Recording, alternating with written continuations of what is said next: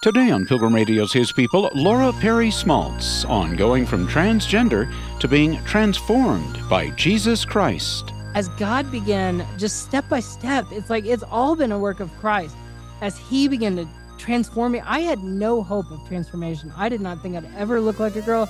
I didn't think I'd ever feel like a girl. I didn't think I'd ever want to be a girl. I didn't think I'd ever enjoy being a girl at all. Laura Perry Smalts, next. My guest today is Laura Perry Smalts, a former transgender whose remarkable message of transformation through Jesus Christ to restore her feminine identity is told in her book, Transgender to Transformed. She serves on the staff of First Stone Ministries. Please be advised, portions of today's discussion may not be appropriate for younger ages. Laura, tell us first about your family, your upbringing. Do I understand you were raised in a Christian home? Yeah. And we were one of those families that kind of the all-American church family, and we were at church every time the door was open. I was in Christian school. We were in every little church program and, church choir, and I was in a Bible drill competition. So I had a lot of the Word of God in me. Mm-hmm. And I had a very loving family as well, but I think as a very young child, I really began to believe lies about my mother. There's a lot of things I could point to. I think a lot of it was so much jealousy of my brother. My mom had miscarried 2 boys between my brother and I. And so I think part of her attachment to him was really grieving those 2 boys. But also, they were a lot more similar in personality. She was going through some major health problems, so she was very stressed out. She was kind of burned out. She tells me in her own testimony that she felt like she was on this performance treadmill for God. She didn't have that deep, abiding relationship, really abiding in the vine and being filled with the Spirit. It was a lot of her own efforts through the flesh, through her, just through her efforts, trying to work hard enough for God to be pleasing to God. And as a result, she was just extremely stressed out when I was a kid. She started having major health problems. She was going... she had fibromyalgia so bad that she said she couldn't stand for the sheets to touch her at night. And so I was born a little bit later in life. And so as a very young child, my mom didn't want me to touch her very much or to really be around. She was very sensitive to the noise. Mm-hmm. And it was kind of this perfect storm, but my very quiet, obedient brother, and I was not. I was probably ADHD. I was very hyper, very loud. And so I would, rather than understanding that my mom had these physical problems as a child, I began to believe that my mom didn't love me. And I was told I looked just like my dad, I act just like my dad, and I was pushed toward him a lot. And so I really began to cut off my feminine identity. And I didn't know how to relate to girls very well because I spent all my time with my dad and with my brother.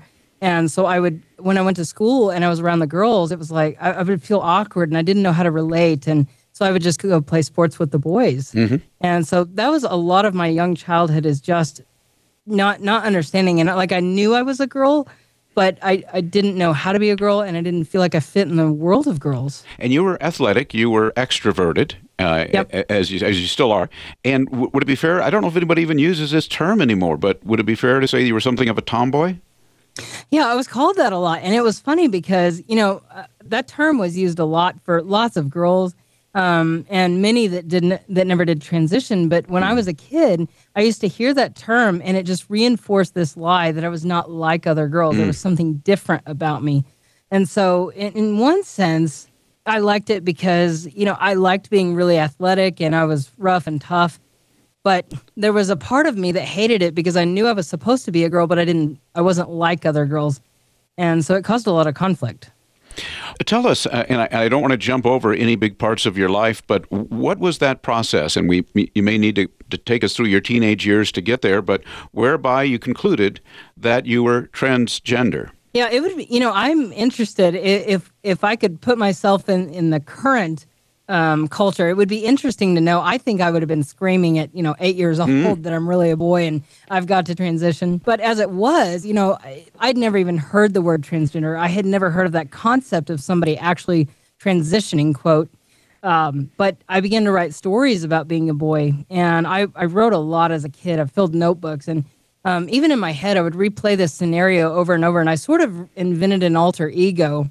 And I was a boy that had a younger brother that I was sort of this heroic brother and, took care of him. Mm-hmm. But I also I was molested when I was 8 years old by another boy. And after that, he totally rejected me. This was my friend's brother, so it was a very confusing time, but it sort of awakened this sexual curiosity. This wasn't some big older stranger, strange man. This was my friend's brother. And then he totally rejected me, wanted nothing to do with me. And I remember feeling used. Even at 8 years old, I didn't really have the language for it, but I remember feeling like I was just used and discarded.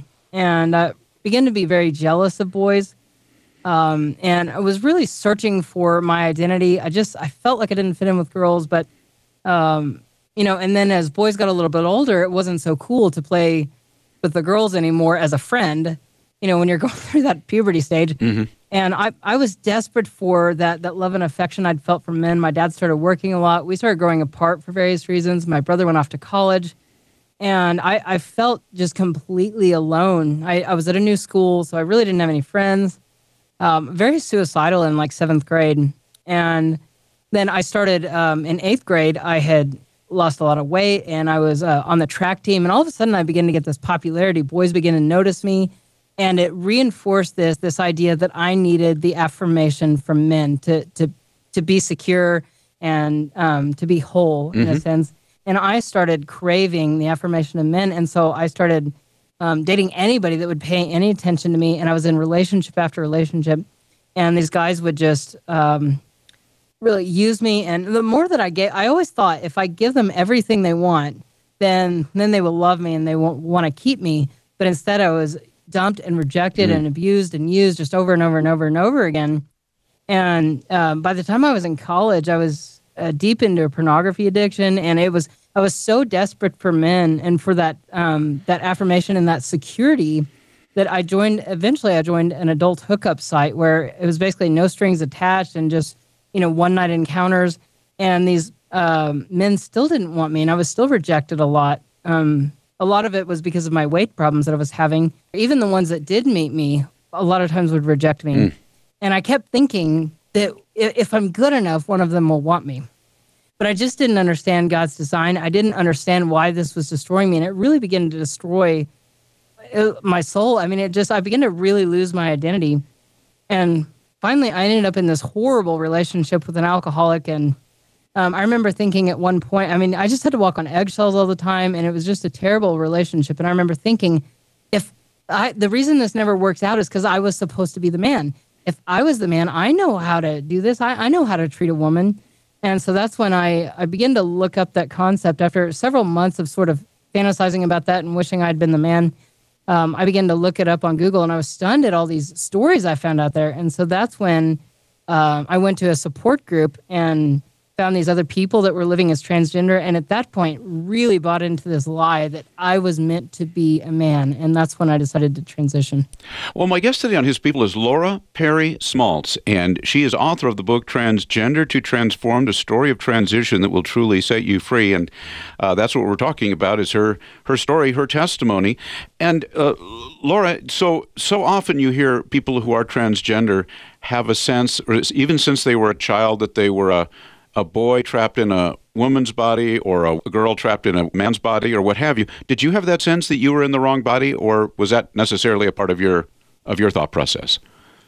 I never really had the language for that as a child, but definitely when I started to transition at 25, that's what I would tell people. I'm really a man trapped in a woman's body. And I was so convinced I didn't even want to be openly transgender. I wanted to absolutely erase the existence of Laura. And I wanted nothing to do with anything feminine or anything from my past. And I just I cut people out of my life. Any tie to the past, I threw away all the pictures, got everything I could changed over into my new name. And it's like I wanted to completely reinvent myself. But it's interesting. I think, people are now using they pronouns sometimes, which doesn't make sense grammatically. Or they'll say, I'm really a man trapped in a woman's body or a woman trapped in a man's body, whichever. And I realized those things that they're feeling, I believe a lot of that is coming from demonic spirits. When Legion used a plural pronoun. Yeah, right. And so I think that's interesting. I think that there is a deception that comes along with this. And Romans 1 talks about how people are given over to lust and then unnatural lust and eventually to a reprobate mind that can't even receive the truth. It's a mind that rejects the truth. And it starts, it's interesting. It says, God has revealed himself to every man. But then it says, they glorified him not as God, neither were thankful, but became vain in their imagination, and their foolish heart was darkened. Professing themselves to be wise, they became fools and exchanged the truth of God for a lie. And I think it's interesting that it starts with that ungratefulness, because I so much of transgender is rooted in self-hatred, but that self-hatred really comes from comparing yourself to others, jealousy, envy, bitterness, and being angry at God for feeling like you've gotten gypped in life. Why am I not as good as that person? Why do I have this and they don't? And I hear these stories over and over, and it's what Jesus said, that sin, these things, he lists a whole bunch of things. He said, these things flow out of the heart. And, you know, we like to look at transgenderism as the problem, but it's not the root of the problem. It's the fruit of a much bigger problem. Do you have a sense as to why? I think you've mentioned that when you began all of this, especially the idea of transitioning, it was around what, 2008, something like that? Yeah, it was 2007 when I initially started.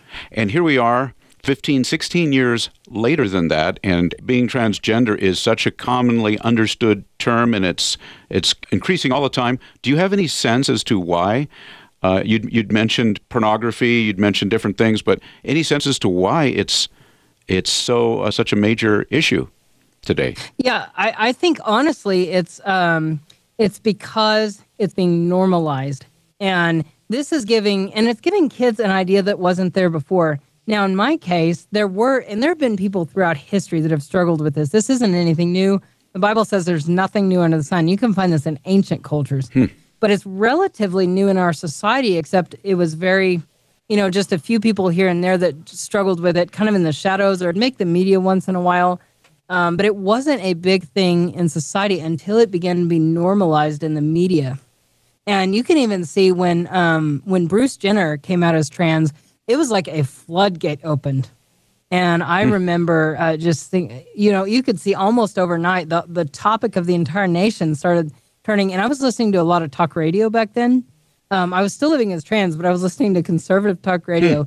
And I began to hear the topics more and more and more were about transgenderism. And it's like, what has happened? Nobody talked about this years ago. All of a sudden, this is the biggest issue in culture. Most people don't like themselves at some point in their life. And they're being introduced to this idea. And then some kids now are being introduced to this idea long before they're questioning it, or even before they get into self-hatred or jealousy of others. I've heard stories, and know personally, a friend of a friend, her daughters, she had twin daughters that were in preschool, and they came home one day and they said, "Mommy, guess what we learned in school today?" And she's thinking, a new color, a new letter, Right. And they said, "We learned we might have boys inside us." Preschool. Yeah, preschool. That's where we are. Well, Laura, so I think you'd mentioned you were 25 when you got involved with a support group, and you kind of concluded that I think that's me. I'm transgender. I'm actually a boy or a young man in that case. And so then the concept, the verb transitioning. Tell us about that. How you decided to actually go that way, and what was involved in that? Yeah, I had been living sort of vicariously through, I had started an online simulation game, sort of where it was, I don't remember what it was called, but it was basically like an adult Sims type game where you could live as this other character. And so I really began to fantasize night and day about living as this guy. And that just began. But when I went to the support group, they, within 5 minutes of me sharing my story, they asked me a little bit about, my background or whatever. And within 5 minutes, they're like, "Oh, you are definitely trans." Like, I knew it. I knew this was me. And I was worried that I would never look like a girl. And they said, "Oh, don't worry about it. After a year or so of taking hormones, no one will ever know you were a girl." And that's what I had wanted to hear all my life. It's like, finally, I can be somebody else. I can become the man that I'm supposed to be. And I can just erase the existence of Laura. And that was really like a hook that really allowed me to believe that lie and believe it so deeply. I was willing to do whatever it took. And I really didn't even think the whole process through, because I was like, well, I'm just going to do whatever it takes to transition. And so I began to take hormones at age 25. I first had to go to a licensed therapist. This was interesting. And I was required to have 3 sessions, and then she would give me a letter stating that I was diagnosed with gender identity disorder, which is what it was before gender dysphoria. A lot of people don't realize the activists pressured the creators of the Diagnostic and Statistical Manual that psychiatrists use to diagnose mental disorders. It was a mental disorder, and activists pressured them to change it to gender dysphoria. Anyway, so I was in the 3rd session. It was like she stopped for a minute. She put down her notebook, and she said, "Wow, you really have issues with your mom." And she was really sad, and she could tell I was really angry, and I was stunned. I was like, whoa, wait a minute. How did we get from me talking about being a man to talking about my mother? Because I had never made the connection. I was just kind of mindlessly answering the questions, trying to get to my goal of getting this diagnosis so I could start the process. And I blew up at her. I said, "I'm not here to talk about my mom." And she said, "So you're just wanting this diagnosis?" I said, "Yes, that's all I'm here for." And she said, "Okay." And she gave me what I wanted. Gave me this letter stating that I was diagnosed with gender identity disorder, which I then took to a doctor who had been seeing me for years, and I had never made any mention of this. But here I take him this letter saying I've been diagnosed with this, and he said, "Okay, is this really what you want?" And I said, "Yes, this is what I want." And he said, "Okay," and he gave me a shot that day. That was and it. He gave me a prescription. Yeah, and it's like they just start you on your way, and then after that, it's like each step of the process, it's so exciting, and you just can't wait for that next step. And it gets there, and it's this rush. It's a lot like taking drugs. It does numb the pain for a while. I mean, people will say, "It saved my life. I feel better than I ever have." Well, sure, at first, but then the excitement of that wears off, and then you're still left with all the brokenness you had before. And so it was like, well, now I've got to get my name changed. And so then I got my name legally changed, and then I had a chest binder, and I had a prosthetic genitalia that I was using and things like that. And I just began to spend lots of money trying to make this real. And it felt very fake. And I kept thinking, well, once I fully transition, then this will all be real. And then in 2009, I had a double mastectomy and had my breasts removed. And I remember I was excited at first. I was just on cloud 9. I thought, this is everything I've ever wanted. This is amazing. But then I started to get very depressed because I realized that my surgery hadn't made me a man. And I was angry, and I was like, well, at what point does this become real? And I thought, well, it's because I still have all these female organs. I still have all these female hormones.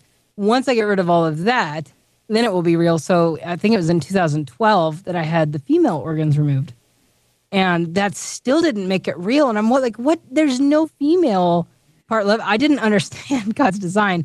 Now that I've really started to study this, there are over...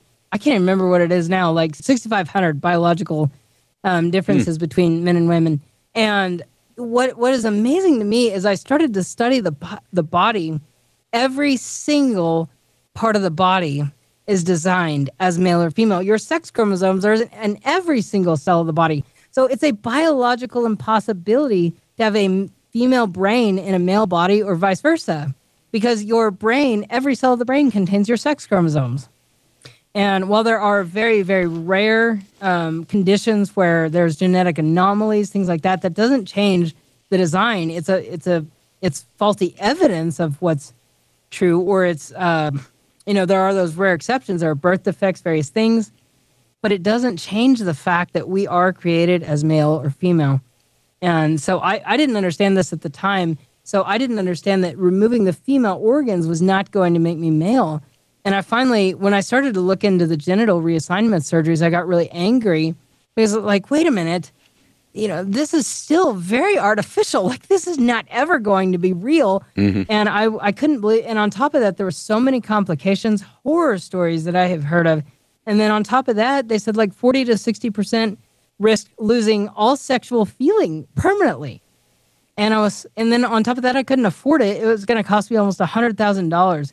And I was so angry, and I thought, why didn't anybody tell me that this is what this was going to be like? I mean, they just tell you that you're going to become a man. And I began to realize it was all a lie. And I just began to get very depressed, and I was like, well, okay, even if I saved, like I was going through it, with my job at the time, even if I saved the maximum amount I could for the next 20 years, I might be able to afford this when I'm like 65. I realized that this was never going to be real, but I realized even if I had gotten the genital reassignment surgery, which I'm so thankful now I didn't, but even if I had, I realized that attaching this prosthetic to me surgically wouldn't have made me a man. Even if they had used part of my arm muscle, which is what they do in the primary surgeries that they do in a lot of these girls is called a phalloplasty. And they take part of the forearm muscle to create this neophallus. And I thought, even if they did that, that's still very artificial. It's not going to function as a man. And I began to realize I was in a job by this point where I was only known as male. Nobody knew I was trans. And I was standing in this group of guys one day, and we're just talking and all this. And I realized there was something so deep inside me I couldn't explain. I couldn't put my finger on it. But there was this deep knowledge that I was not a man. And I knew I was not like them. I was like, I'm just not wired that way. There's something so different about the way that men think, about the way they relate. And it just was a very different thing. And it didn't have anything to do with the surface, the stereotypical things that we talk about. There was something so much deeper.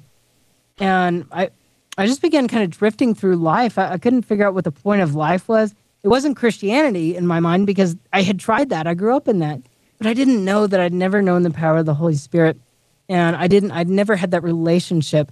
And so I just, I was really very disillusioned and very depressed, very suicidal at points. And it was like I was completely restless, like just wandering through life. Laura Perry Smalts is my guest, and her book is Transgender to Transformed, a story of transition that will truly set you free. She works for First Stone Ministries today. She speaks and travels widely telling her story of transformation. Well, you had surgery, Laura, hormones, you legally changed your name to Jake and so forth. How did you... and I know that, ironically, of course, you see the way that God works, there was a connection to your mom with how you came to Christ or came back to Christ, depending upon how you want to define it. But tell us the story, how that happened. Yeah, that's what I love so much, and that's one of the reasons that I share my mom's story. I've had so many parents really identify with my mom. I think so many Christians don't really understand what it is to have that deep, abiding relationship with Christ, and we're all busy working for God. Now, she still does a lot for the Lord, but it's through the power of the Holy Spirit, and it flows out of that relationship. So this really broke her. It was interesting the way God wove our stories together, because it was me coming out as trans, and I'd had about 10 years of rebellion before that. She'd been dealing with me for years, but this really broke her. And she went home and just threw herself on the floor, and she began to cry out to the Lord, and she said, God, I'm so tired of trying so hard. I can't fix this. And God said, finally, I've been waiting for you to admit you can't fix this. And he really began to change her and my dad as well. But there was just a bigger change in my mom that I saw over the years as she just began to be transformed. She says in her own testimony that she was kind of a legalistic Pharisee. She's very judgmental and critical and kind of hard. And she just began to be filled with faith and peace and over the years, I kept wondering what was happening to my parents, and they weren't chasing me anymore, and they weren't preaching at me. I still knew where they stood. They never compromised, but it was like, but I just began to see that Jesus was just becoming their life. And it wasn't a religion anymore. I mean, it was just, they had this joy that I couldn't explain. They had this peace that I couldn't explain. And then my mom asked me to make a website for her Bible study years later. She'd been teaching this Bible study. And so I agreed really just because I needed the money. And this was not, my mom didn't come up with like some scheme. She had no idea God was going to use this. She was so stunned after years of trying to fix me. And then she really takes her hands off, and then God used her anyway, in his timing and in his way. And, I thought I was going to summarize the lessons for the website. And so I began to just kind of skim through them. I was really just looking for a few quotes or something. I wasn't reading it, but things would pop out at me. And I was like, wait a minute, I've never heard that. And I'd get curious and I'd start looking. And so I started calling her and asking her questions. And God really began to transform me over that next about 6 months. I began to call her and ask her questions every day. I'd gone from almost never talking to her. We'd had a very estranged relationship for years with my entire family. But I started calling her every day.